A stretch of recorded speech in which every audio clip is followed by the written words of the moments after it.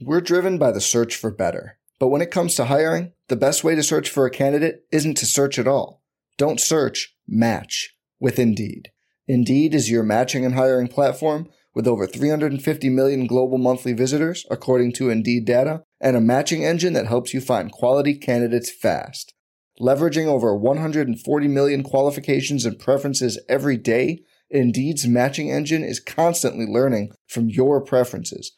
Join more than 3.5 million businesses worldwide that use Indeed to hire great talent fast. And listeners of this show will get a $75 sponsored job credit to get your jobs more visibility at Indeed.com/Blue Wire. Just go to Indeed.com/Blue Wire right now and support our show by saying you heard about Indeed on this podcast. Indeed.com/Blue Wire. Terms and conditions apply. Need to hire? You need Indeed. You don't want it, you don't need it, but you're going to get it anyway. The Kevin Sheehan Show. Here's Kevin. All right, for the second time in as many days, we are redoing the open to the podcast today. We've got a great podcast the rest of the way that talks about the learners, selling the Nationals. We had some Carson Wentz in there. We had some Bradley Beal in there. I forget what we talked about now, but another breaking story today. So we are going to put this at the front of the podcast, and then you'll be able to hear the rest of it. Tommy is with me, and as we were finishing up the actual pod for the day, the news broke moments ago from Mark Maskey and Nikki Javala from the Washington Post. Congress is sending a bunch of these allegations from Jason Friedman to the Federal Trade Commission. I'm going to read from the Post story. There's also the 20-page letter, which we haven't read through in its entirety in terms of the House Oversight Committee sending to the FTC. But here's the beginning of the story. The Commanders and owner Daniel Snyder may have engaged in a troubling, long-running, and potentially unlawful pattern of financial conduct that allegedly involved withholding as much as $5 million in refundable deposits from season ticket holders and also hiding money that was supposed to be shared among NFL owners, according to a letter sent from the House Committee on Oversight and Reform to the Federal Trade Commission on Tuesday, today. The 20-page letter, a copy of which was obtained by the Washington Post, freshly details allegations made by Jason Friedman, a former vice president of sales and customer service who worked for the franchise for 24 years. The letter says Friedman told committee members the team maintained 2 sets of books, including 1 set of financial records used to underreport certain ticket revenue to the NFL. The letter cites documentation that the team's financial improprieties may have extended to tickets registered in Commissioner Roger Goodell's name. It references evidence that it says indicates the revenue gained by the team through these practices was known internally as juice, and it details allegations that the Commanders improperly attributed such revenue to being derived through a Navy-Notre Dame college football game at FedEx Field or a Kenny Chesney concert, so that it wouldn't be part of the NFL's revenue sharing pool. So I've read through the first part of the letter from the House Oversight and Reform Committee to the FTC. And, it is really a bombshell of information. Now, remember, okay, I'm completely aware of the fact that these are allegations made by a guy who was with the organization for 24 years and got fired in 2020. The next step on all of this is, what will the FTC do? Okay, they have all of this information. There was lots of information turned over by Jason Friedman to the committee, and the committee has now turned it over to the Federal Trade Commission. There are 2 buckets, if you will, of allegations.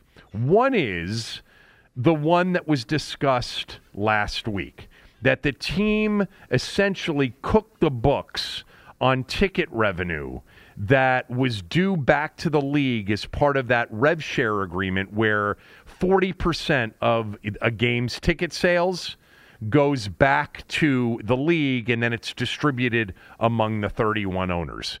There's a lot of information on specifically how they did that. The more, I think, troubling for the team allegation is this second bucket, which is the team failed to return security deposits that were used for season tickets, okay, when season ticket holders purchased season tickets, especially years ago, all right, there were licenses that were used and required when Jack Kent Cooke built the new stadium that you had to pay a licensing fee. Many people remember these one-time refundable security deposits on tickets that you would get back at the end of your lease. You know, most of those leases, if my memory serves me correctly, were like 10 years.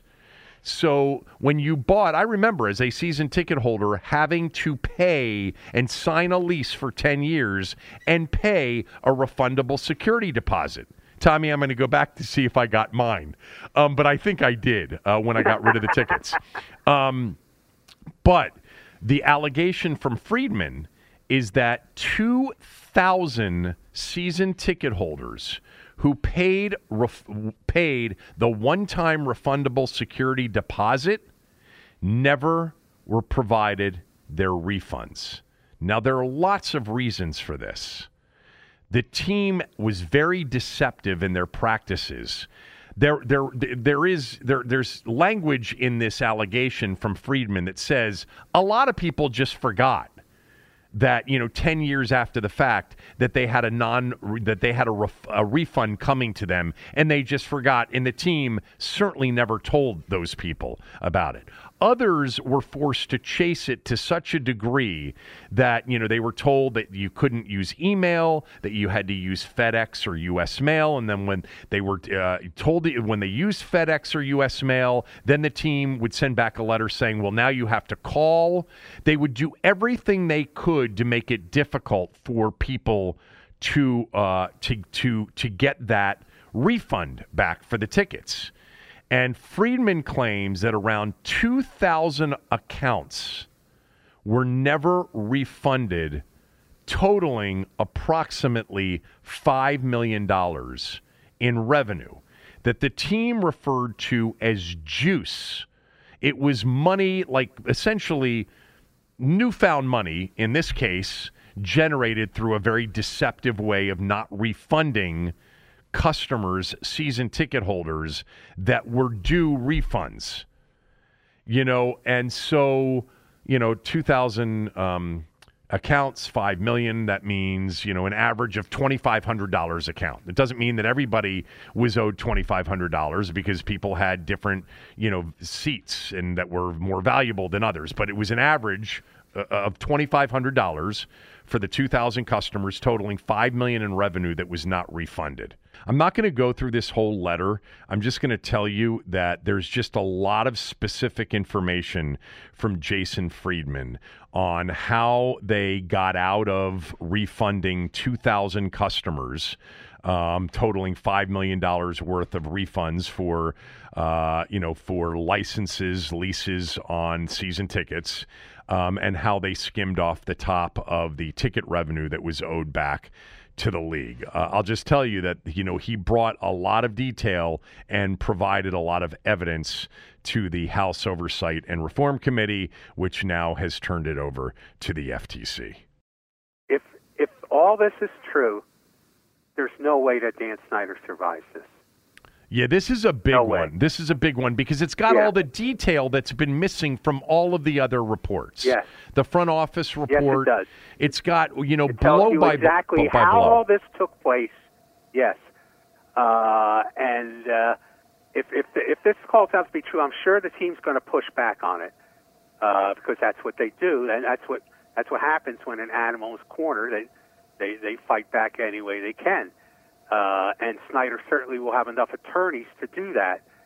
But if this turns out to be true, it's a got-to-go situation. I don't care. I don't care how protective NFL owners are of their own. Yeah, I don't know. I want to give it more time. I want to read through the rest of this letter because one of my initial reactions would be, it's Snyder. They're out to get him, so maybe they could get him on this. But this would be something that would be survivable by any other owner. I mean, certainly the Washington Redskins, the Washington football team, the Washington Commanders aren't the first business to ever make recovering a refundable deposit difficult. So that's for starters. But, there's so much more to this because, Tommy, this started as an investigation into a workplace culture that included lots of sexual harassment and how the team's handling it, how the league handled the investigation, et cetera. And it led to this witness in this Jason Friedman dude who basically turned it into something more. We've gotten away from the sexual harassment stuff that the House Oversight and Reform Committee was focused on, and now we're here. I think this is something that would be survivable by most, but maybe not by him because they really want him out. Look, I hope it leads to that. I want to read from this letter because the new piece of news here today is this part about the team essentially committing some level of fraud, I would call it, defrauding customers of their deposits that were refundable at the end of their leases. Because this is the new thing today, even though we got more information on the ticket scam, it's skimming off the top of what they owed back to the league. This is the new thing. And I want to read from this letter, the following from Friedman's testimony. Mr. Friedman stated that after Mr. Snyder purchased the team in 1999, rather than return the security deposits to customers at the end of the lease term, team executives directed employees to establish roadblocks to prevent customers from obtaining the security deposits that they were due, effectively allowing the team to retain the money. Mr. Friedman explained, those security deposits, per the terms of the contract, are refundable at the end of the contract, provided that the licensee has met their obligations, meaning paid their bill each year and not damaged their seat. The team failed to properly refund those security deposits intentionally and took various steps to retain as much of that money as possible, mainly by taking advantage of the passage of time. And that's where he goes on to describe how, some people just forgot about it. In many cases, with corporate accounts in particular, the attention name on the account would change over time. So the person who entered into the lease and agreed to pay the security deposit would be different from the person who was managing the account when the lease expired 10 years later, and the new contact wouldn't even know to ask for the security deposit. Now, and specifically, he mentions Dan Snyder in here. He said, Mr. Friedman stated that Mr. Snyder and Mitch Gershman, Mr. Friedman's former supervisor and then chief operating officer of the Commanders, would specifically instruct him to, quote, go identify security deposits that are on dormant accounts where, in my estimation, the likelihood of the customer coming forward and asking for their deposit back is as close to zero as possible. Right. And then return the security deposit into the system and convert the credit that would then be on the customer's account into juice. Right. Juice means money. Basically, juice is a term that's used throughout this for both of these buckets. Yeah. Okay, and that's the money that they were bookies. They basically. Yeah. There's a lot in here. It would take a whole hell of a lot of time to go through. But let me just say that for the first time, really, from my standpoint, because of all of this detail and understanding who the owner is and how much they want him out and how much everybody wants him out, if this is true, there's a chance on this one. I wouldn't bet on it, but there's a chance on this one. And I think I feel that way primarily because it's him. And he's been such a long-running source of embarrassment for the league. And this market is such a lucrative opportunity that isn't being taken advantage of. They've lost one of their big-time fan bases in this league. And, they've had others come along to replace it. I understand it, but it's such a big-time market. It's such a lucrative market. It's such an affluent market. They want this market to be what it once was. And they know that he's the one that has chased this fan base away. And they'd love to have something on him that they could really move on. And there hasn't been anything specific enough. And even though, again, I'll repeat, I don't think they're the first business that's made it difficult to recover a refundable deposit. At the end of the day, if he ripped off the other owners and he defrauded customers, maybe this could be something they could move on. I'd like to say we'll have plenty of time to examine this in the future, but our time will likely be consumed by the newest scandal that will emerge any day now. Because this team, I've said about this team is incapable of anything and capable of everything. Okay. There's a lot more to this. We may not even have gotten a lot of this right, but we'll have time to digest it, and I'll be back tomorrow. Tommy will be back on Thursday. Here is the rest of the podcast that we did before this story broke. We're driven by the search for better. But when it comes to hiring, the best way to search for a candidate isn't to search at all. Don't search, match with Indeed. Indeed is your matching and hiring platform with over 350 million global monthly visitors, according to Indeed data, and a matching engine that helps you find quality candidates fast. Leveraging over 140 million qualifications and preferences every day, Indeed's matching engine is constantly learning from your preferences. Join more than 3.5 million businesses worldwide that use Indeed to hire great talent fast. And listeners of this show will get a $75 sponsored job credit to get your jobs more visibility at Indeed.com/Blue Wire. Just go to Indeed.com/Blue Wire right now and support our show by saying you heard about Indeed on this podcast. Indeed.com/Blue Wire. Terms and conditions apply. Need to hire? You need Indeed. Tommy's here. I am here. We will talk about the story that the Nats owners, the Lerners, Ted Lerner, may be selling the team, something that Tommy talked about months ago and wrote about months ago. But before we get started, this from Ridgely. Right at the top of the best podcasts in D.C., Kevin and Tom are great together. 9 hours on a bus. Gotta be at least a Netflix movie. Classic segment. Haven't even gotten to the Commanders yet. Keep on rolling, boys.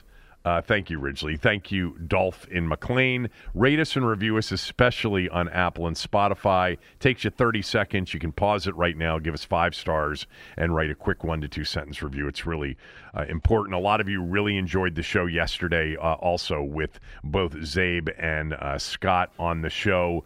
And I appreciate that feedback as well. Yes, Tommy's story about his travels to Disney World or to, Universal Studios in Orlando, where his wife had to go out and get his granddaughter in Spokane and then fly back through Phoenix to Orlando, which didn't work out. Tommy trying to get from BWI to Orlando, then having to drive to Philadelphia to fly to Orlando. But the decision to put Liz, Tom's wife, on a flight with his granddaughter from Phoenix to Atlanta and then onto a bus for a 9-hour bus ride to Orlando.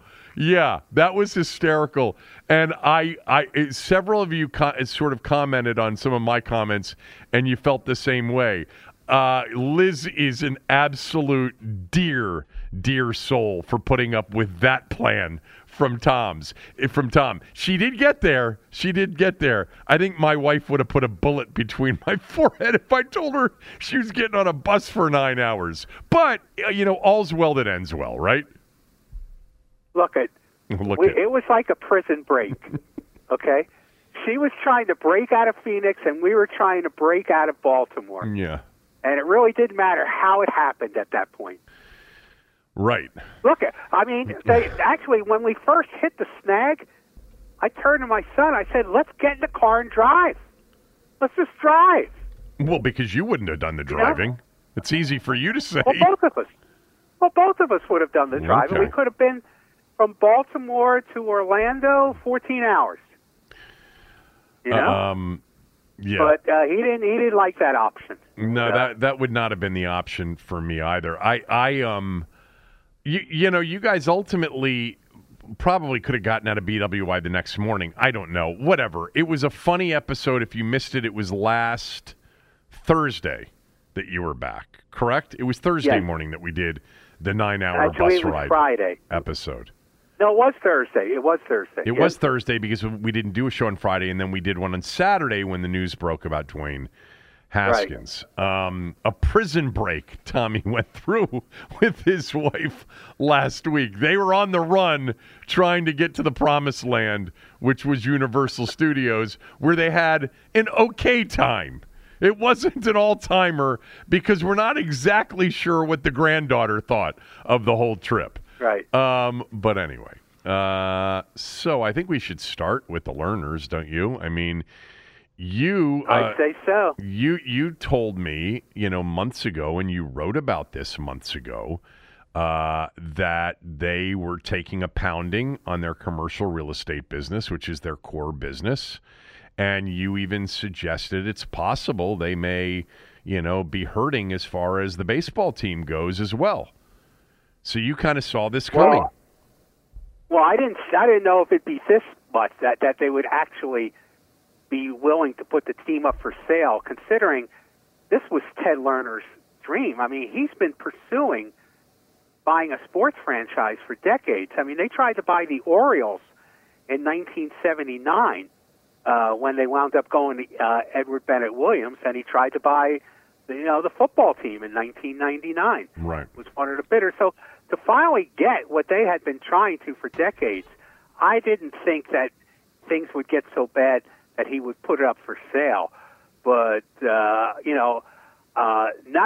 apparently it wasn't just the real estate, but it was the whole, how COVID really affected the business of baseball. I found out that they lost $170 million over the last 2 years. Yeah, I mean, a lot of teams lost money. And the learners had to go in their pockets to cover some of those losses. Mm-hmm. And that's not the Lerner way of doing business. It isn't the way they do business. No, they don't. And, Ted is 96. There's the possibility that his children do not have the same fire for this that he did at this stages of their lives. The grandchildren apparently don't seem to either.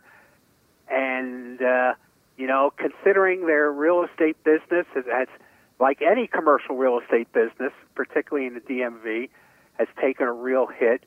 If you want to come up with a cash infusion, what do you have to do? You're going to sell a building that's losing money? Well, you're going to sell a baseball team that you bought for half a billion dollars and could probably sell for $2 billion now. Yeah, I mean, I have to be honest with you. I mean, I was floored when, the Post and Barry's Verluga broke this story yesterday. I know that you had mentioned some of this stuff previously, but, there's a couple of things that struck me. Number one is the Lerners, it doesn't matter what their overall net worth is. They can certainly afford, with, an estimated $4 billion fortune, to own this baseball team and have it lose money every single year if that's what they wanted. But that's not the way they've operated any business they've ever gotten into. Everything is a standalone business, and it's got to make money, and this one isn't right now. I think that's a weird way to think about it, but it's what made them $4 billion worth of net worth rich. Is making sure that every business that they ran ultimately was profitable and returned, significantly on whatever their investment was, which, by the way, the baseball team has in valuation. As a standalone, you're not able to realize the valuation gain from $450 million, which is what they paid for it in 2006, to potentially $2 billion today, unless you sell I mean, you could certainly borrow against that. You could, use that valuation to sell to minority investors. But, based on my conversation this morning with Chelsea Janes, and I'm curious if you feel the same way, nobody seems to believe that the family hiring Allen and Company, the New York investment bank, that Allen and Company is looking for minority investors. They're looking for buyers for the team. Do you believe? Look, do you believe that? Yeah, I do believe that. Absolutely.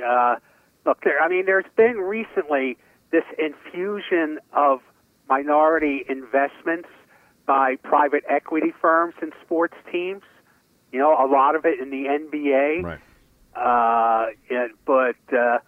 But that's a possibility, but highly unlikely. And as far as a single minority investor or individual investors, if you're in business with the Lerners and the Lerners are in charge, all that gets you is a better seat in the owner's box. Might not even be it might not even be a great seat, and you might have to pay for it. Yeah, the Lerners are a family business, and they keep it pretty much within the family. So, yes, this team is for sale. So I had a friend, reach out to me this morning to say, to talk about something that you didn't write about, and I don't think anybody else has written about. So I just want to ask you whether or not you think this is sort of a plausible theory. They have several big-name players that have contracts with a ton of deferred money. Max Scherzer has a ton of deferred money beginning in 2022 off of his deal here. Strasburg does. Corbin does. I think Daniel Murphy did. They have had a lot of structures to deals, which is one of the reasons that perhaps Bryce Harper didn't want the deal that they had offered, that pays out a lot of deferred money. So the theory goes that they have been, essentially gearing up for this for a while with the way they've structured contracts, that the deferred money would eventually fall, into the new owner's laps. But in the meantime, they are a real estate company, and they had this new area down by the stadium to develop, what's become sort of a real estate bonanza. And the stadium was the driver for that. And that this has been perhaps part of the long-term plan all along. And that the deferred contracts are, a telltale sign of that. What do you think? I think that's a stretch. Look, it's feasible. It's possible. I'm not saying it's far-fetched, but I think it's a stretch. This real estate bonanza around the stadium took a long time to happen. That's true, but but they didn't know. They couldn't predict the 2008 financial crisis. They couldn't predict the pandemic. Those things. But the intent. Right. But they both took a big hit. Yeah. The 2008, they hadn't signed any of these long-term deals when the recession had hit by the time the ballpark opened. It's certainly possible. Maybe the kids may have thought, once Ted, passes away, we'll put the team up for sale at that point. But I think if there's no pandemic, I don't think they're selling the team. I just don't think that's happening. The pandemic hit them. Look, no one's going to look. You talked about, how they could own this team infinity and pretty much lose money. I pointed out in my column, rich people don't like to lose money. Yeah. I said, but there are rich people that have vanity purchases that lose money, but that they will never ever part with. Yes, but that's not the Lerners. That's just not the way they do business, and they had a double whammy for COVID. There's a lot of sad stories for COVID. Nobody should, light a candle for the Lerners, but they won the World Series and never got a chance to get that financial bump that comes with that. Never got a chance to cash in on the increased sponsors. Never got a chance to make money on the increased attendance that would accompany that. There was nobody in the stands the year after they won the World Series. It was empty, and so, I mean, they really got hurt because every team got hurt on COVID, but they missed their opportunity. Hence, for the big losses that they had over the past 2 years. And I think if there's no pandemic, the Lerners would continue to own that franchise. I remember they waited too long to own one, to bow out. Yeah, he is 96 years old, and if the rest of the family if this isn't important or as important to them as it is to him, and they have the same mindset of running businesses to make money, it's essentially a 4-to-1 returns, pretty damn good on a $450 million investment.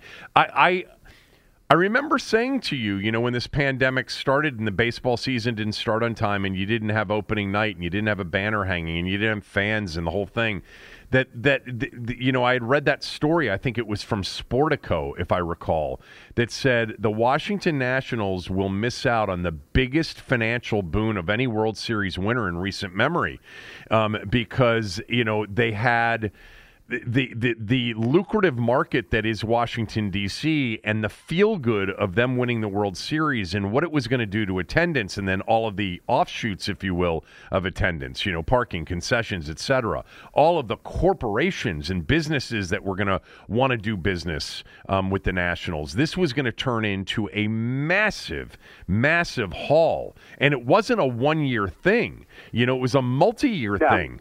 And so that along with the fact that their primary business is commercial real estate, and the pandemic crushed commercial real estate because people weren't going into their offices. So there wasn't a need for as much office space, which, by the way, continues to be a concern in that industry moving forward because so many people got used to working remotely. And I'm not a big fan of it personally, but, it's the way, it was kind of going in that direction anyway, and the pandemic kind of accelerated it. But what they missed out on being able to benefit financially from a World Series win. I mean, again, not lighting a candle for them, as you said, but wow. I mean, whatever issues there may have been in any kind of business, if it was going south, that would have been massive for the organization. So huge. Yeah. And Tommy, think about this. Not only didn't they get to benefit from that, when they did finally come back and play, they were a shell of the team that we last saw. They sucked. Yes. And they were horrible last year, and now they're going to be horrible moving forward. I'm curious, do you think – okay, so let's just assume that they're trying to sell the team, okay? Before we get to, who you think the potential buyers would be. Is the team more valuable or less valuable with Juan Soto signed to a long-term contract at $450 million? There's the big expense, but then you also have one of the 2 or 3 best players in the sport. I would think it'd be more valuable, slightly. I don't know if that makes that much of a difference. The big difference in value for the team, well, that's a big problem too. But again, ironic is, Peter Angelos is 92, and he's been seriously ill for quite a few years now. And everyone in baseball is convinced that once he passes on, the Orioles will be for sale as well. Right. So you could have both baseball teams up for sale. Yes. Within a year or two of each other. And that whole Matson thing could, go away at that point. Well, what happens? What's a more attractive purchase? The Orioles or the Nationals? Oh, I think the Nationals because of the Washington, D.C. Having, to be honest with you, having Congressman Smith come to your baseball game, I think is more attractive to a baseball owner than having Billy from Dundalk show up. Really? Okay. I think so. Okay. It just is. Now, that may be a little bit elitist. It's certainly elitist for you. I know. I think it just is. The biggest thing for the valuation of the team was the new labor agreement, getting that done. Right. That now you have labor security for I don't know how many years, 7, 8 years. And that was the big thing in the value of all the franchises. So I think that has more of an impact than Juan Soto's status at this point. Two more questions. One, who's going to buy it?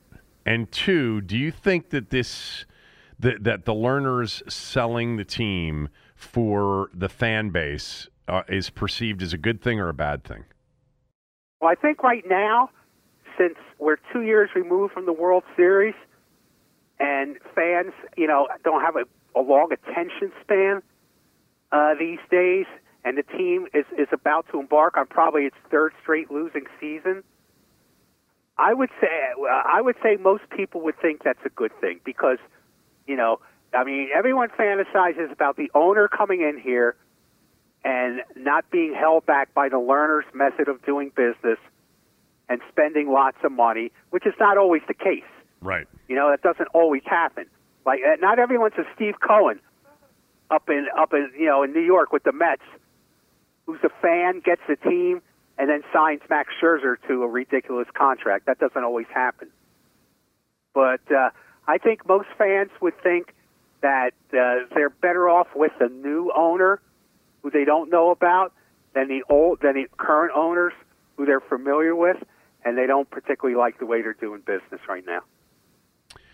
So who's going to buy the team? Well, I mentioned in the story, I threw out a couple of names. Ted Leonsis, I think he's definitely in play.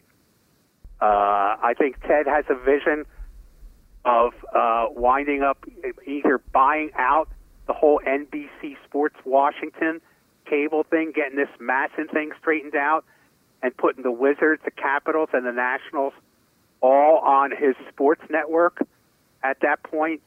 So I think Ted is definitely in play. I mentioned Theo Epstein, the former team president of the Red Sox and the Cubs. There's been speculation about him leading a group to buy a baseball franchise at some point. He's not doing anything right now.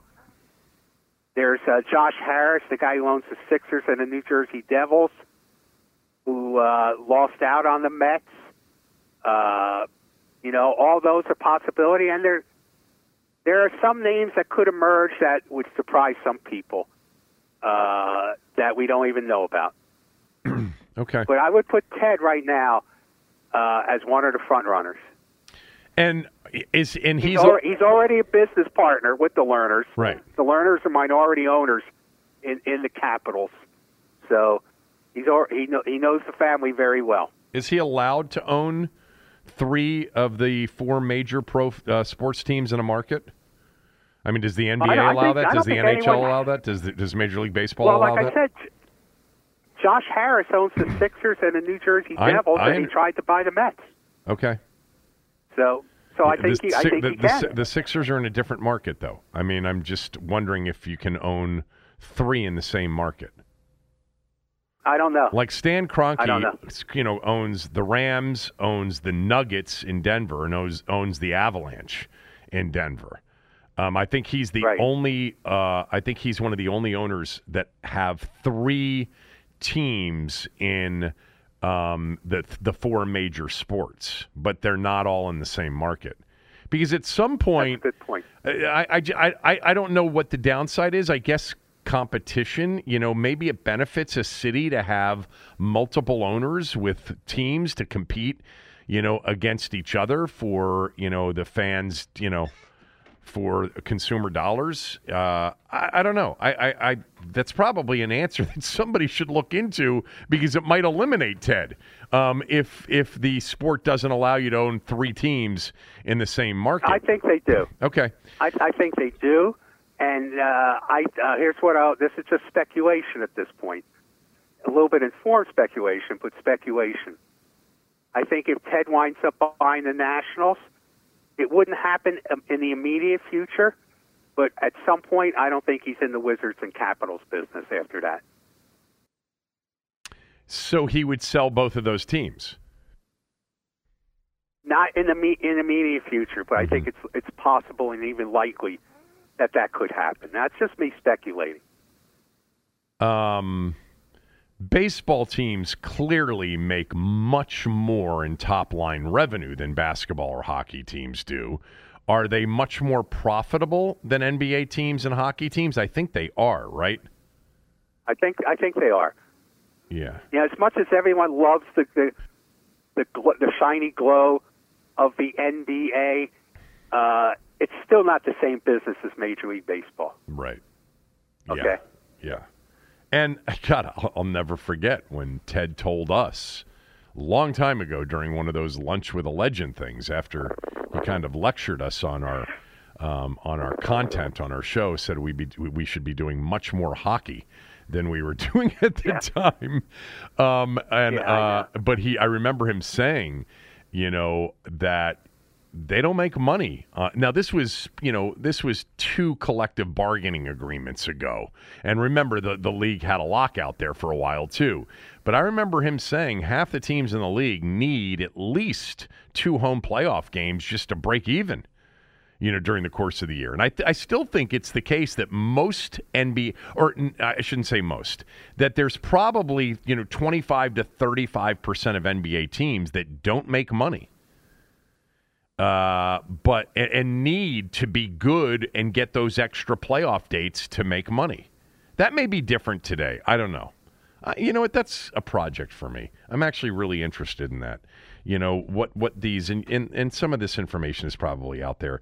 NBA teams specifically, how much money they make on just on a P&L basis. The valuation increases. We understand that. All sports teams keep going up in value.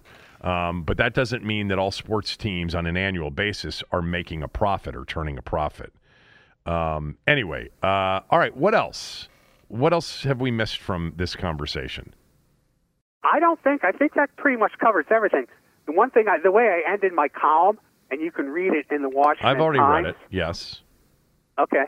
/sports. You can find it on my Twitter account and my Facebook page. The saddest part of this story, the wrong owner in this town is selling his team. Yeah. Well, I mean, if somebody had said 3 days ago, an owner of a sports team in town is going to be, there's going to be a report that he's retained an investment bank to look for a buyer, the odds, I mean, he would have been minus 400 to be the owner, Snyder would have been. He would have been a heavy favorite to be the owner that we would have all guessed would have been the guy. I did read your column. You sent me your column. You cut and pasted your column and sent it to me, which I much appreciate. And I referred to it several times on the show this morning, on the radio show, and I retweeted it immediately. When you said, I don't know if you've read my column, or for those who haven't read, I thought you were kind of directing that towards me. No, I read your column. No, I wasn't. And referred to that several times this morning. I could tell you read my column by our discussion so far. So when I haven't read your column, you can tell that I haven't read your column. You do a good job of covering up the fact that I hadn't read your column. But many times I don't read your column because it requires me to become a subscriber of the Washington Times, and I've asked you, and you've done it, you usually do it, is you'll cut and paste it and then send it to me, which I appreciate. Also makes it just much easier than trying to navigate that website, which, is not the easiest thing in the world.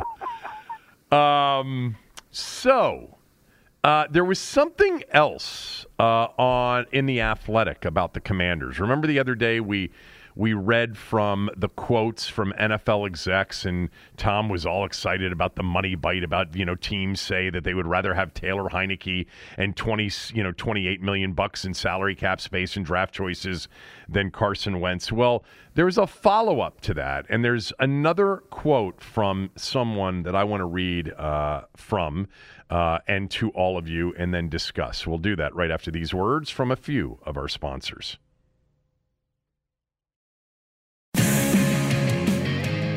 NBA playoffs are starting tonight. You got the play-in games. You got the 7-8 games, Tommy. Do you know how the NBA playoffs work? This play-in round, do you know how it works? Vaguely. I know the Brooklyn Nets are in it. But do you know how it's set up to work? I'm not particularly interested, so why would I know? I know. I just wanted you to admit that you're not interested. So the top 6 teams in each conference automatically qualify for the playoffs.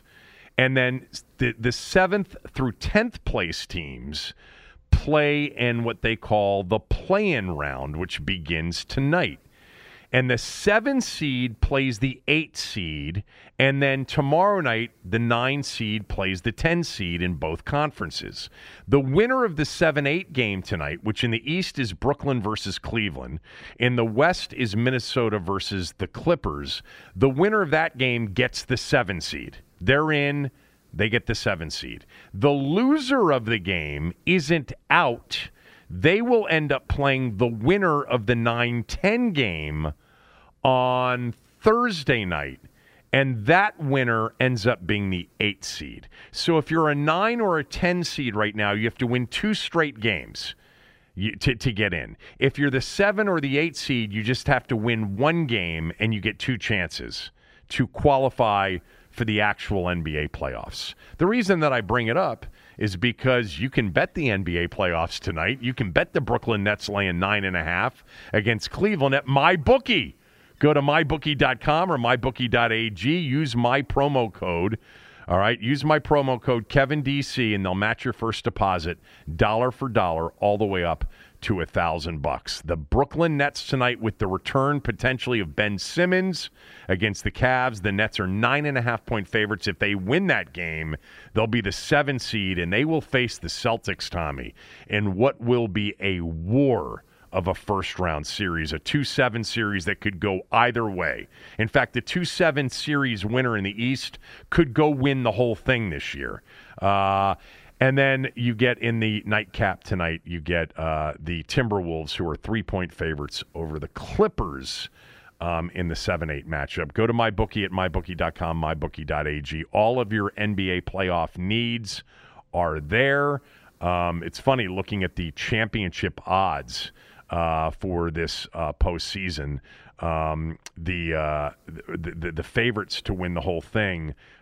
There's a lot of teams that don't have the best overall records in the league that have pretty good odds to win it all. And a team like Brooklyn, if they win tonight, they're going to be like the 3rd or 4th pick in the East to win the Eastern Conference behind Miami and Boston in particular. I do like the NBA playoffs, but I'll tell you what, Tommy, I've watched the least amount of NBA during a regular season that I've ever watched. Okay, I told you the other day, and you were like, when are you going to get to the money bite? When are you going to get to the money bite? The money bite being from an NFL exec in the story written by Mike Sando on The Athletic.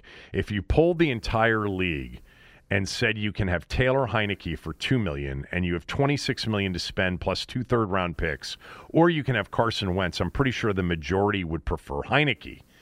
Another exec said, I'd rather have Baker Mayfield and $8 million. So basically this NFL exec is saying what Washington did, the overall package that they had to give up to the Colts for Carson Wentz wasn't worth it. They should have kept Taylor Heineke and had all that cap space in the other draft choices.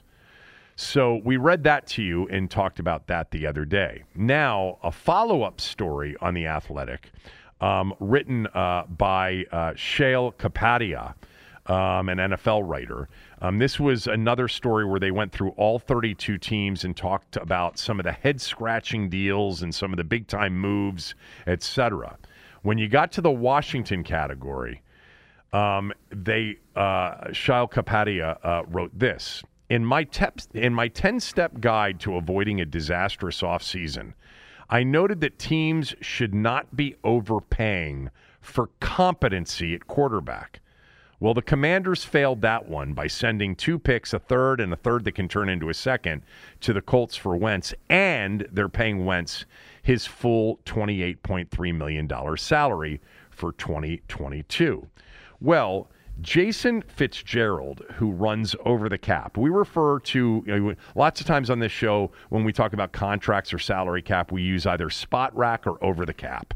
They're the 2 sites that really keep track of every contract and how it impacts salary cap for each of the 32 NFL teams. Well, Jason Fitzgerald, who runs Over the Cap, said the following to the Athletic, quote, "Nobody can explain that. Nobody can understand it. It made no sense. The Colts owner was basically on record saying, I don't want this guy. I'm going to pay him $15 million just to go away. I don't want him here. Washington said, we'll give you a couple of third-round picks for him and maybe even jump to a 2. What were they watching? This is a player Philadelphia gave up on. This is a player Indianapolis had given up on. And you're still giving up that many assets for a player all these teams had given up on? It doesn't make any sense. It didn't make any sense whatsoever to do that type of trade. If you're taking on that money, they should be giving you something. That's how bad of a trade that was. That was the Christian Kirk of the trades this year. Closed quote. Christian Kirk, the big, outrageous free agent contract that he signed with Jacksonville, is just sort of, a less than top tier receiver. Again, that was Jason Fitzgerald from Over the Caps quotes in the story written about some of the bungles of the offseason. So in back-to-back stories from The Athletic, they've pretty much ripped the trade for Wentz. So I think there's something important to, assume here, to have a conversation about how bad this was. And the assumption that you have to make is that there wasn't any other team involved willing to trade assets for Carson Wentz. My first reaction, Tommy, after this trade was first of all, why Wentz? The guy's got baggage. The guy's got red flags all over him. That was number one. Number two is they were going to get rid of him. They were going to cut him. You were negotiating against yourself, and you ate all $28.3 million, and you gave up a second and third, and you swapped second-round picks for 5 spots lower in the second round in this year's draft. I mean, I know people will say, yeah, but Kevin, if Wentz is really the right answer, it'll look cheap in hindsight. That's true, but that doesn't mean that you couldn't have gotten a much better deal for Wentz when they made the deal. Now, you have to assume that all of these people know what they're talking about, and that is there wasn't anybody else interested in trading any real assets for Carson Wentz. Diana Rossini told me on my radio show the day after the trade, because I said one of my problems is I kind of have this sense that Washington was bidding against themselves and they shouldn't have eaten this $28.3 million and had to give up all of these draft choices. And she said, I have a source that tells me there was one other team that was in the bidding. That makes a big difference. Now, it's still too much to give up for a guy that the other team has telegraphed since the end of the season they don't want. And they're almost willing to pay somebody to take him from them. If you'll eat half of this $28.3 million so we don't have to eat the whole thing, we'll just give them to you. Basically is what this guy Fitzgerald is saying. And it was my immediate reaction too. But if there's somebody else bidding for him, well, that changes the overall, discussion. But let's assume that Diana on this may have been wrong and that the others reporting here over the last couple of days in The Athletic were right. Well, what it speaks to is what we've guessed all along. They panicked, they were desperate, and they negotiated very poorly.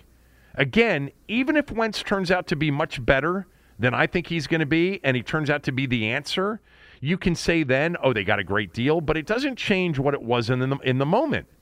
And that is that they were desperate and they probably overpaid for Wentz.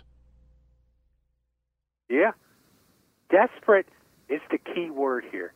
I mean, this has been the key word from the start. This was a move made out of desperation. And, look, I'm willing to entertain the possibility, that he could perform on some level well. I mean, like I said, we've said numerous times, he threw 27 touchdowns and had 7 interceptions in Indianapolis. I mean, he didn't necessarily stink up the joint. Only when it counted is when he did that. But if you believe this whole premise that he just needs to be at the right place to get himself right, is this the place you would think that would happen? No. I mean, this is the place where this is the opposite of that. This is not the place where people get fixed. and he needs to be fixed somehow. Having been banished by 2 teams. The whole desperation level speaks to the expectations that he's going to have by the coaches and the organization as they begin, their workouts and then training camp. And he doesn't do well with expectations. Yeah, the line from Jason Fitzgerald, it doesn't make any sense. It didn't make any sense whatsoever to do that type of trade. If you're taking on that money, they should be giving you something. That's how bad of a trade that was. That was my initial instinct on this thing. It's like they were gonna cut him.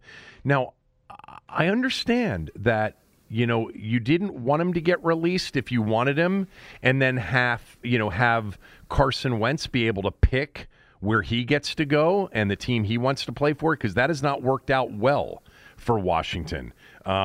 So, trading something for him, but, if there really wasn't another bidder, the Colts would have taken a third and eaten half the salary. That's the deal that, to me, makes sense. Now, Wentz doesn't make sense for me because of the baggage, okay? And I also love the line, because I think it's true. You can't overpay for just competency at quarterback, and that would draw you back to the Heineke thing. But here's the thing about Heineke. Wentz is an upgrade over Heineke, okay? He's an upgrade over Heineke, and salary cap space doesn't all of a sudden, make the balls that floated 5 feet over Terry McLaurin's head on a simple out pattern get there on time. Wentz can throw the ball like a professional NFL quarterback. They're going to have a chance to do things offensively with Wentz that they could not do with Taylor Heineke. I understand their desire to upgrade the position. I do. He wasn't my choice, obviously, but when they, struck out on the Wilson, Watson, Rodgers thing, which really wasn't going to be a possibility, I thought that they would end up with Trubisky and drafting somebody. That's what I thought it was. And, Keim told me last week that Garoppolo was a possibility before this surgery. I don't think that they would have had a chance for Ryan. I don't think that Atlanta knew that Ryan was going to be, when Keim put out that they reached out to all 31 teams, which was a complete exaggeration. I mean, why would you reach out to Kansas City about Mahomes? Why would you reach out to several of these teams? But if they reached out to Atlanta and Atlanta told them that Ryan would be made available, then I'll be upset that they weren't patient and that they didn't try for Ryan. But my sense is they were probably told, yeah, we're not trading Ryan. Remember, they restructured Ryan's contract with the sole purpose of creating more cap space to build out the team around him, and around Kyle Pitts and around, their other pieces. And then they got involved in the Deshaun Watson thing, and they didn't hit on that. And then for whatever reason, they just decided we're going to rebuild. And the Colts gave up a third rounder for Matt Ryan. And an $18 million cap hit next year, while the Falcons take a $40 million dead cap hit, and Washington gave up a second and a third, swapped spots in this year's second round, got a seventh and Wentz back, and had to eat all $28.3 million of his salary. I've already said this 100 times. If the choice was Ryan or Wentz, I would have gone Ryan 10 times out of 10. I just don't think they had Ryan as a choice. Well, but I look, I think that you're downplaying the fact that Atlanta, I reported back in October that Ryan wanted out of Atlanta and that he would likely be with a team next year. That was the word around the league, despite what the Falcons reporter said. And in terms of believing that the Falcons said he wasn't available, I would tend to believe, A, that they probably didn't make the call, and B, that the Falcons already knew that Matt Ryan wasn't going to go to Washington. First of all, I know you reported that, but most people around the league, when the conversation of Matt Ryan came up, said the Falcons are not going to take a $40 million dead cap hit. They're going to restructure him and keep him, or he's going to play with them on this final year of the deal, and then it'll get better starting in 2023.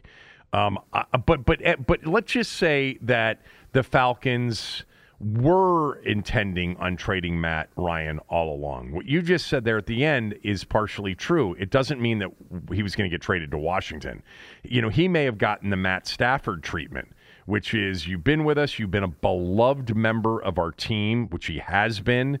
He was a one-time NFL MVP. He's a borderline Hall of Famer. I personally don't think he's a Hall of Fame quarterback, but people will talk about Matt Ryan when his career is over, about whether or not he had a Hall of Fame career. So they traded him to a really good situation, but and Brendan, my producer, pointed this out this morning. He's like, well, if they had been patient, if they hadn't been desperate on Wentz, how many teams were really going to be able to deal for Matt Ryan? You were down to Carolina and Washington. And I said, well, no, you would have been down to Indy too. And Brendan pointed out, not if they released him and had to eat the $28.3 million, because they wouldn't have had the money for Ryan. And that's a good point. That's right. They might have been able to make it work, perhaps, but it would have come down to Carolina and Washington, and Carolina's in Atlanta's division. So if Washington really did know that Matt Ryan was going to be made available via trade, then they should have been patient. But if they knew he was going to be available, and they knew that Matt Ryan didn't want to play in Washington and Atlanta was going to try to accommodate him, like Detroit did with Stafford. Now, the Rams ended up making a better offer. But anyway, we're spending too much time on Matt Ryan. Back to the deal they made. If they were bidding against themselves, it really is a reflection of a desperate team that panicked. They didn't want to be in the situation that Carolina's in now. They had to make a move at quarterback. They had to get better at quarterback. They had to get a name quarterback, because Rivera basically promised that. It aligns with the business interests, even though Carson Wentz is not a needle mover. In fact, I would argue, and I think you'd agree with me on this, that if they had not traded for Carson Wentz and they were in the position that Carolina is in now, but they were deciding between Kenny Pickett and Malik Willis, that actually Pickett and or Willis would have been a bigger selling point to the future of this franchise than Carson Wentz is. But it doesn't matter. Where they are now is they overpaid for Carson Wentz more likely than not. Doesn't mean that Carson Wentz won't produce. Doesn't mean it might not look like a bargain down the road. But in the moment, it was a reflection of desperation, of panic. And it's Ron Rivera putting all of his eggs in this all-important third year of a 5-year deal, which he's built up into this big thing. Third year, you got to start the process of contending or winning, and developing a sustained winning pattern in the third year. He's put all of those eggs into the Carson Wentz basket. Good luck on that. Yeah. It might work out, and he'll look genius if it does. Yes, I mean, I'm not dismissing the possibility that it could work out. It's just that the odds are against it. And those odds are doubled because it's happening here in Washington. Now, I'll give them the benefit of this. They have every right to be desperate. Okay? Yes. They in a way, they should be desperate. I understand that. That might lead to foolish things, but they have every reason to feel a little bit of panic. Of course they do. I mean, and it aligns football. Well, when you say that, hold on. I want to make sure I understand what you're saying. I'm saying it as a franchise. This first year with the new name and the new brand, it's crucial that they have a competitive team and a product that people actually latch on to. If not, it'll be devastating to them if they're a 4-13, 5-12 kind of team. Are you saying it because of Rivera or because of what I just said? Both. That's certainly a big component of it. Absolutely. I mean, you don't want to go into a big change, whether it's a new stadium or, in this case, the rarity of a new name, and turn fans off right from the start with a poor product. We don't have to worry about a new stadium yet. I know. But I'm just saying that's one of the things. Most people in sports business will say, when you open up a new stadium, you should have a good team to open it up with. Right. Well, most people in consumer marketing or branding would tell you if you're going to change the brand significantly, it better be a really good product right from the jump. Yeah. So, Yeah. But let me just emphasize the other part of this that just is bothersome to me is you have experienced people in that organization: Marty Herney, Martin Mayhew, Ron Rivera, Rob Rogers, Polian. I mean, you've got like 3 former NFL general managers in the building. And if they pay, and they did not, the deal is essentially being laughed at by people from around the league as a pure, desperate move where they way overpaid, where the Colts were laughing all the way to the bank. Somebody's going to actually offer us 2 picks and pick up the whole salary? What, are you kidding me? And we're going to swap spots? Oh, you want a 7th back? Oh, yeah, here's your 7th rounder back. Take it. Here's the other thing, and I hear this from a lot of people. Well, this was their guy all along. They believe in this guy. We're not going to, risk for an extra 3rd-round pick or 2nd-round pick, losing him. And letting him get waived and him picking somewhere else. This is the guy they want. This is their upgrade. Okay, well then why haven't they restructured his contract? If they're so sure that he's their guy, his contract would have been restructured so they'd have more cap space for this year. And they wouldn't have had to release Matt Ioannidis or Eric Flowers, or at least not both of them. So if they restructure his deal and they take on risk in 2023 and 2024, then that's showing me that they're really committed to him. But I think they think what most of us think, which is he's got talent, he's better than what we have, we had to overpay for him, but we're hoping it works out. I mean, they are in with this trade, they're in the hope business.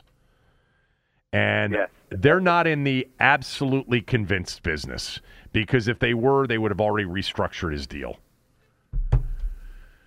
They signed Joey Sly, the kicker, to a 2-year deal, 2-year contract deal. And, by the way, the kicker Brian Johnson, the guy that from Gonzaga that won the game against the Raiders, is still on the roster. So they'll have 2 guys in training camp for the first time in a while. But Sly, if you recall, was 12 for 12 on field goals with Washington. He missed 1 extra point. He was good, and he is part of the Carolina Panther Mafia. The Carolina Mafia continues to be a big part of the Ron Rivera experience in Washington. Sly was clearly their best kicker last year. Like, he was an NFL kicker. No disrespect to Brian Johnson. I hope you catch on. You're a local, went to Gonzaga, Purple Eagle. Joe Rada was telling me about Brian Johnson long before he signed here when he was in other places. So I'm happy for him, and he hit a great game winner. The other guy, remember, Chris Blewett, is the guy that had 3 kicks blocked when he was here. I mean, they had a problem with block kicks last year. But, Sly, by the way, and Brian Johnson, both Virginia Tech guys as well. So you've got 2 kickers on the roster, both Hokies, and Joey Sly is going to end up being the kicker. I mean, they just signed him to a 2-year deal. But, with the injuries they had, remember the Seattle game, the Monday night game? And this became a bit of a contentious issue with Ron Rivera because he was asked about why Tress Way couldn't kick a 19 or 20-yard field goal at the end of that game when they were up 17-9. And he said, well, my special teams coach told me they couldn't kick it. Well, I mean, don't most teams have like an emergency plan if their kicker gets hurt? Well, they didn't in that particular game, and they went for it on 4th down instead of kicking a field goal for an 11-point lead. And Logan Thomas had the touchdown pass, but it was overturned by replay. And then Russell Wilson, who hadn't done anything the whole night, drives him 96 yards, and they scored a touchdown. They missed the 2-point conversion, but if they had lost that game, it would have been because they didn't have a plan for losing their kicker. And I'm still mystified as to why Tress Way, who kicked several field goals at Oklahoma in college, why he couldn't go in there and punch one through from 19 or 20 yards. That still doesn't make sense to me. But Rivera was adamant. It doesn't make sense. Rivera was adamant that the special teams coach, Nate Katzer, said, no, He's not able to do that. So there you go. We got a couple of other things to finish up. We'll do that right after these words from a few of our sponsors.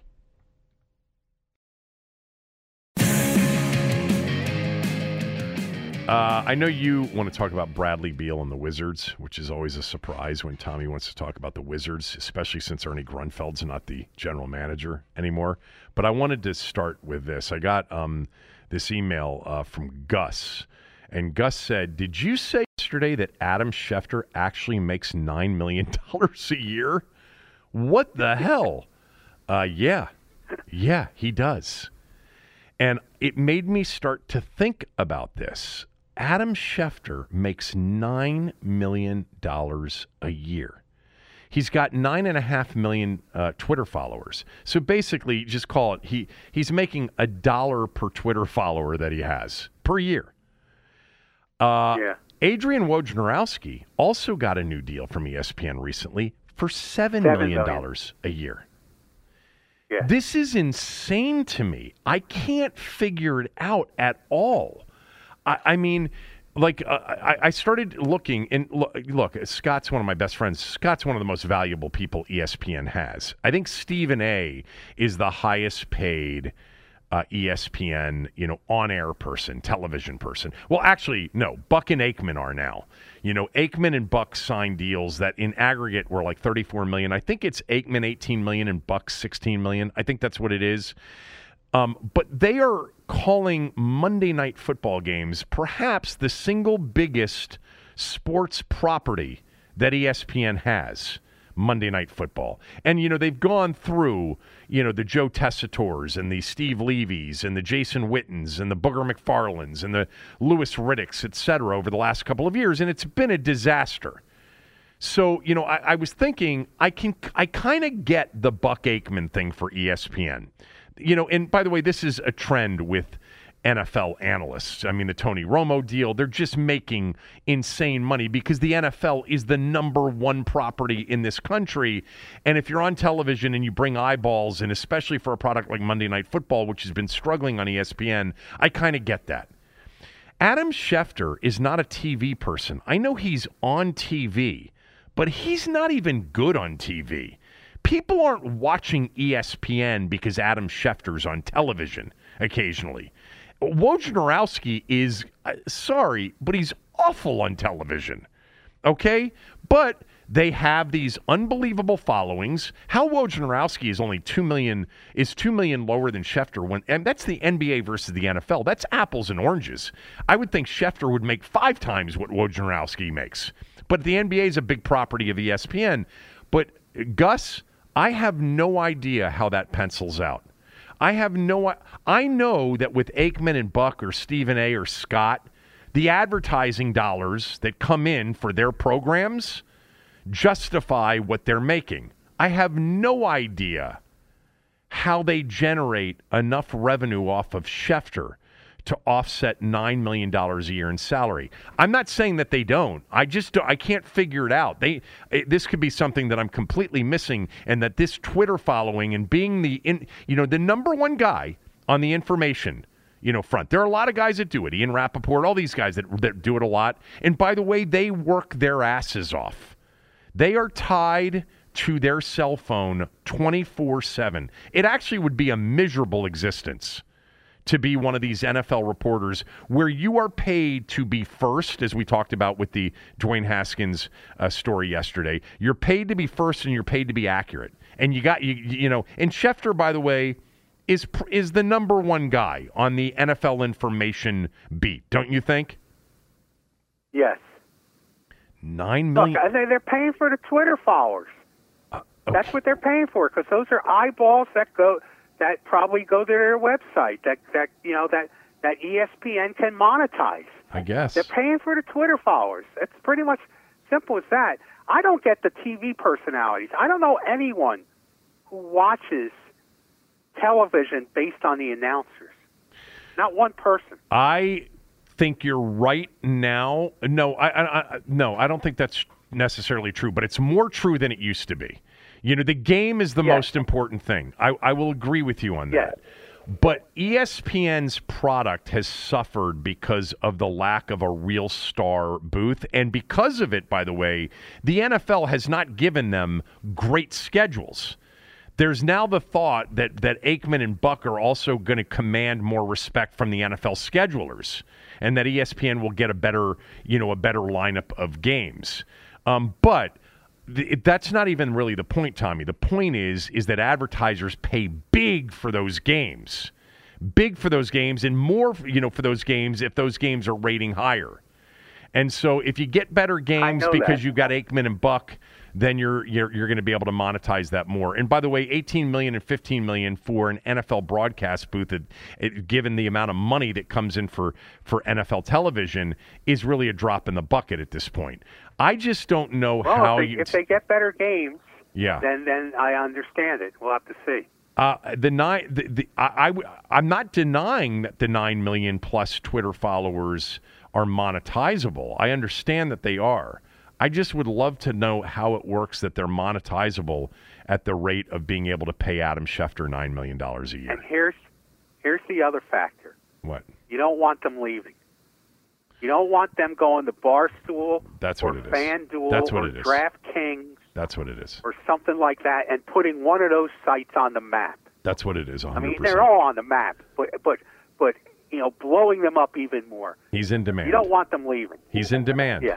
No doubt. And if you don't have him and he goes somewhere else, then you don't have the number one NFL, all right, the biggest product on the planet, NFL insider. So they're paying to keep him so they don't lose him to somebody else. It's a defensive move because I'm sure Schefter and Wojnarowski, just like the TV guys at ESPN, have other networks coming for them. It's still a shitload of money, right, for a guy that just breaks NFL news. Like there are 12 of those guys that do it. He just happens to be the one with the most Twitter followers and probably the one that's right the most often. And I know he's been wrong several times in recent months in particular. Many of you pointed that out when I told you, when I shared with you my thoughts on the Schefter initial tweet, which neither one of us picked up on, by the way, when we were doing the show live on Saturday. But anyway, what did you want to say about Bradley Beal? Well, first of all, just one last thing about Adam Schefter. He makes $2 million a year now more than Mike Shanahan made as a coach when he was with the football team. Well, think about how much more money he makes right now than a lot of the players he breaks news on. I know, but him and Mike are tight. Oh, that's true. When he first started covering, the Denver Broncos, he never dreamed that he'd be making more than Mike Shanahan would. True. So. True. All right. I don't know if you noticed, but the Wizards season ended. Yes. Did you know that? It's over. Yes. Yeah. Candace Buckner, by the way, wrote a really good story on the Wizards. I don't know if I mentioned that on yesterday's podcast. She's actually a really good columnist. I told you. No, I told you. A couple weeks ago. I told you she's a very good columnist. No, you didn't. I did. No. Yes. No, I said you need to have her on the show. Don't you remember this conversation? I do. I remember you agreeing with me, and you're saying you're 100% right. No. You need to have her on the show. Because I said to you, wasn't she a reporter? I read this column. She's a really good columnist. And you said, you're right. She's excellent.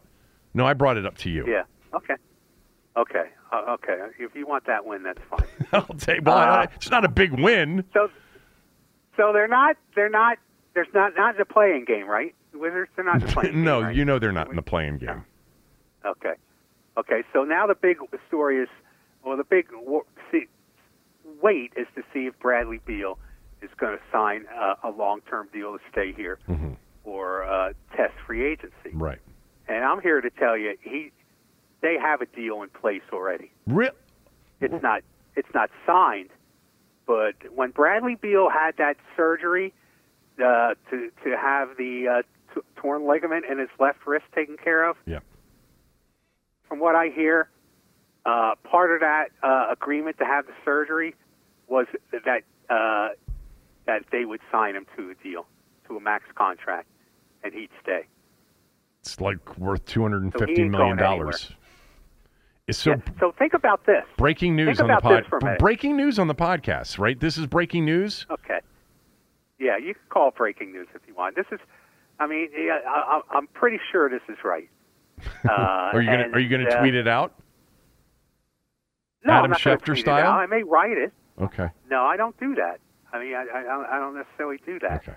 But if this does happen, and I believe it will, that means I think they'll have paid him almost $500 million since he's been with this organization. And what do they have to show for it? I don't think there's any athlete in the history of Washington, D.C. that has made $500 million from a Washington sports team. Well, you don't know that the next 250 won't produce something. No, I don't. But I know that they have to pay it. If he got hurt the day after he signed his contract and couldn't play anymore, like John Wall, they'd have to pay it. Right. So it's as good as money in the bank. Yeah, but it'll be a 5-year deal worth $250 million. I think that's what it is. I got to look it up. It's something like that. So the $500 million number that you're citing doesn't account for the 5 years that haven't been played yet. No, it doesn't.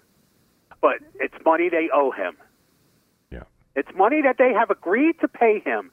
There's nobody else in the history of this town that any sports team agreed to pay that much money to. It's amazing.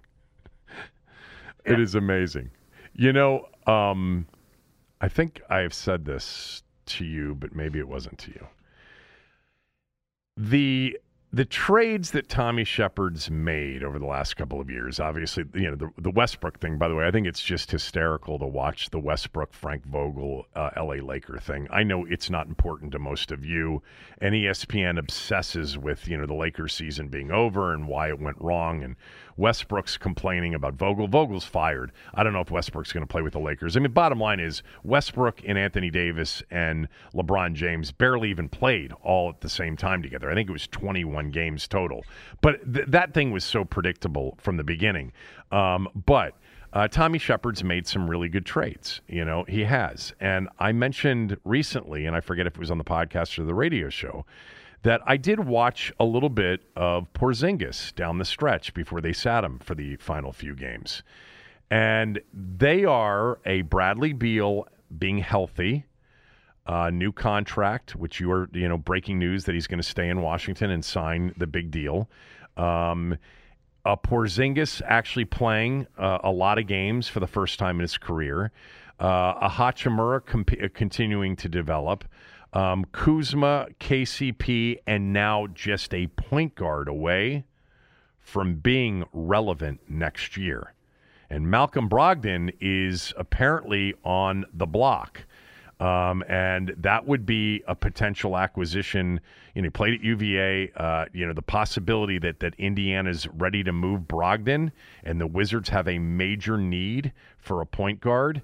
I don't know what they'd have to give up. They might have to give up one of their pieces, but not Beal or Porzingis, or I don't think even Hachimura or a Kuzma. But if they were to add a quality point guard like Malcolm Brogdon, along with Beal and Porzingis and Hachimura and Kuzma and KCP and Gafford, that is a really good roster. Now, of course, the pitfalls of that roster is that none of these players seem to be able to stay healthy for an entire season and play. Yeah. Porzingis and Beal and Hachimura was out and all those. But if you put that team together and you said it remained healthy for 75 of the 82 games, that's a team that would win a bunch of games.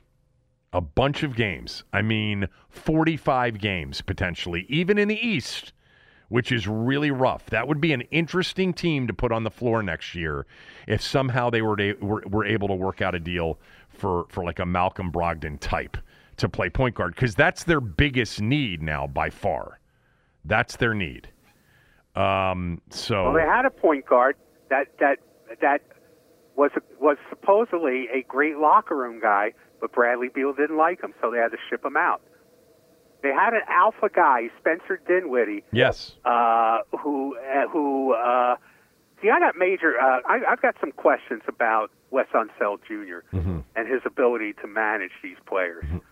I mean, he did not make that locker room work when they had a point guard. Remember when they were 10-3? They were 10-3, and everybody was so excited. Something wasn't right. Something was not right in that locker room, no doubt. No, and I remember when everyone was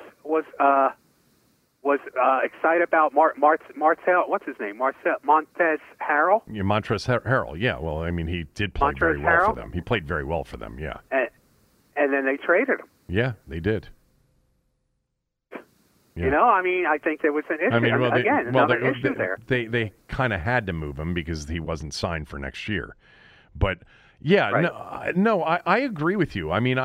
There was something wrong, after that start. And if you recall, when we were talking about their start to the season, and everybody was talking about how great they were on defense, what was I telling you? Do you remember? You probably don't, because you don't remember anything I say that proves to be right. But I said to you, I'm watching these games, and they're getting some defensive results, but they're not playing great defense. Teams are just missing shots, during that 10-3 start. I don't see great team. I don't see great connected defense. This isn't watching the Celtics, play defense as they have here recently. And it turned out that they were not a very good defensive team. They weren't a good team, period. I'm glad they lost their last 3 games, just increasing whatever chances they have of getting, a decent pick in the lottery, because they're going to be in the lottery this year. And it's going to be an interesting draft this year as well. But let's not bury the lead here. Tommy has a source, or sources, that have told him Bradley Beal's going to re-sign and stay in Washington. Yes. Okay. Anything else for today? I think I've given you more than you need. You've given a lot. More than you deserve. Much more, that's for sure. We're done for the day. Back tomorrow. Tommy, you'll be back with me on Thursday.